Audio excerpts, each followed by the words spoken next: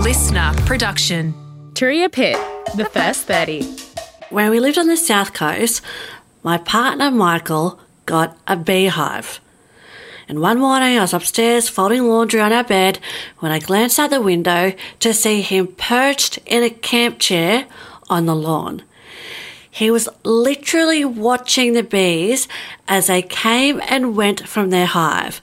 So obviously I thought he'd had a mental lapse, so I rushed downstairs to him and I frantically asked him what he was doing, and he replied, "I'm just watching the bees, Darl, and breathing."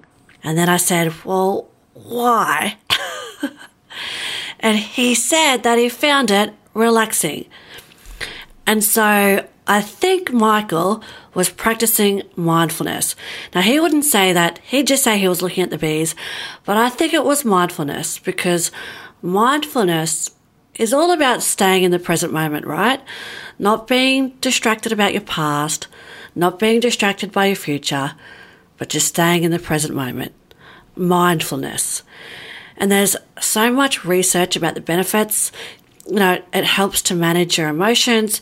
It's a good technique for coping with stress and anxiety. It improves your sleep. It's just good for you.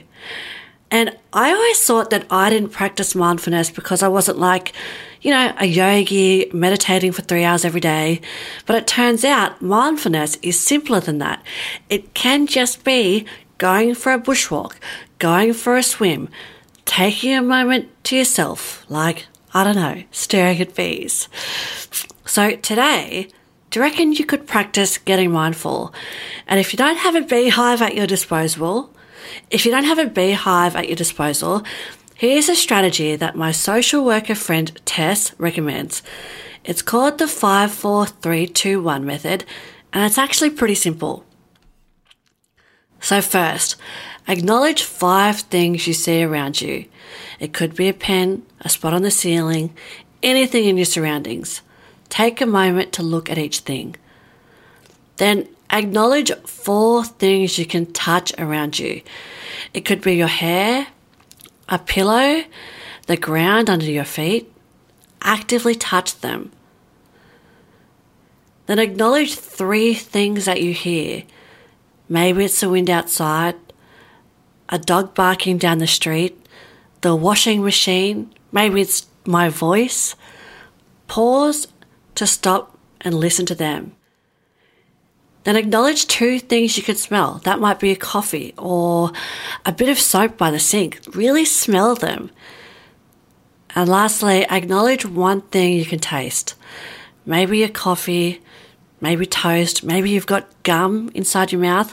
Think about what the inside of your mouth tastes like. Now, I do this exercise whenever I get that paralysed, anxious, panicky feeling, if I get some upsetting or confronting news, or even if my thoughts are just going around and around and around and around in my head. This exercise helps to ground me in the present, and it stops my mind bouncing between different anxious thoughts. So give it a go right now. Try this technique. Let me know how you go, and I'll see you next time. Consistency will unlock your goals. Hit follow now and never miss an episode of the first 30. It's 30 days. You can do this. If you're a mum who wants to learn to run, check out my running program, Run with Turia. We've helped thousands of women get moving, and we would love for you to join the community. Finally, goals are easier to reach when we've got a little bit of help.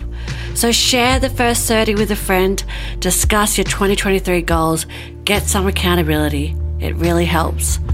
I'll see you next time.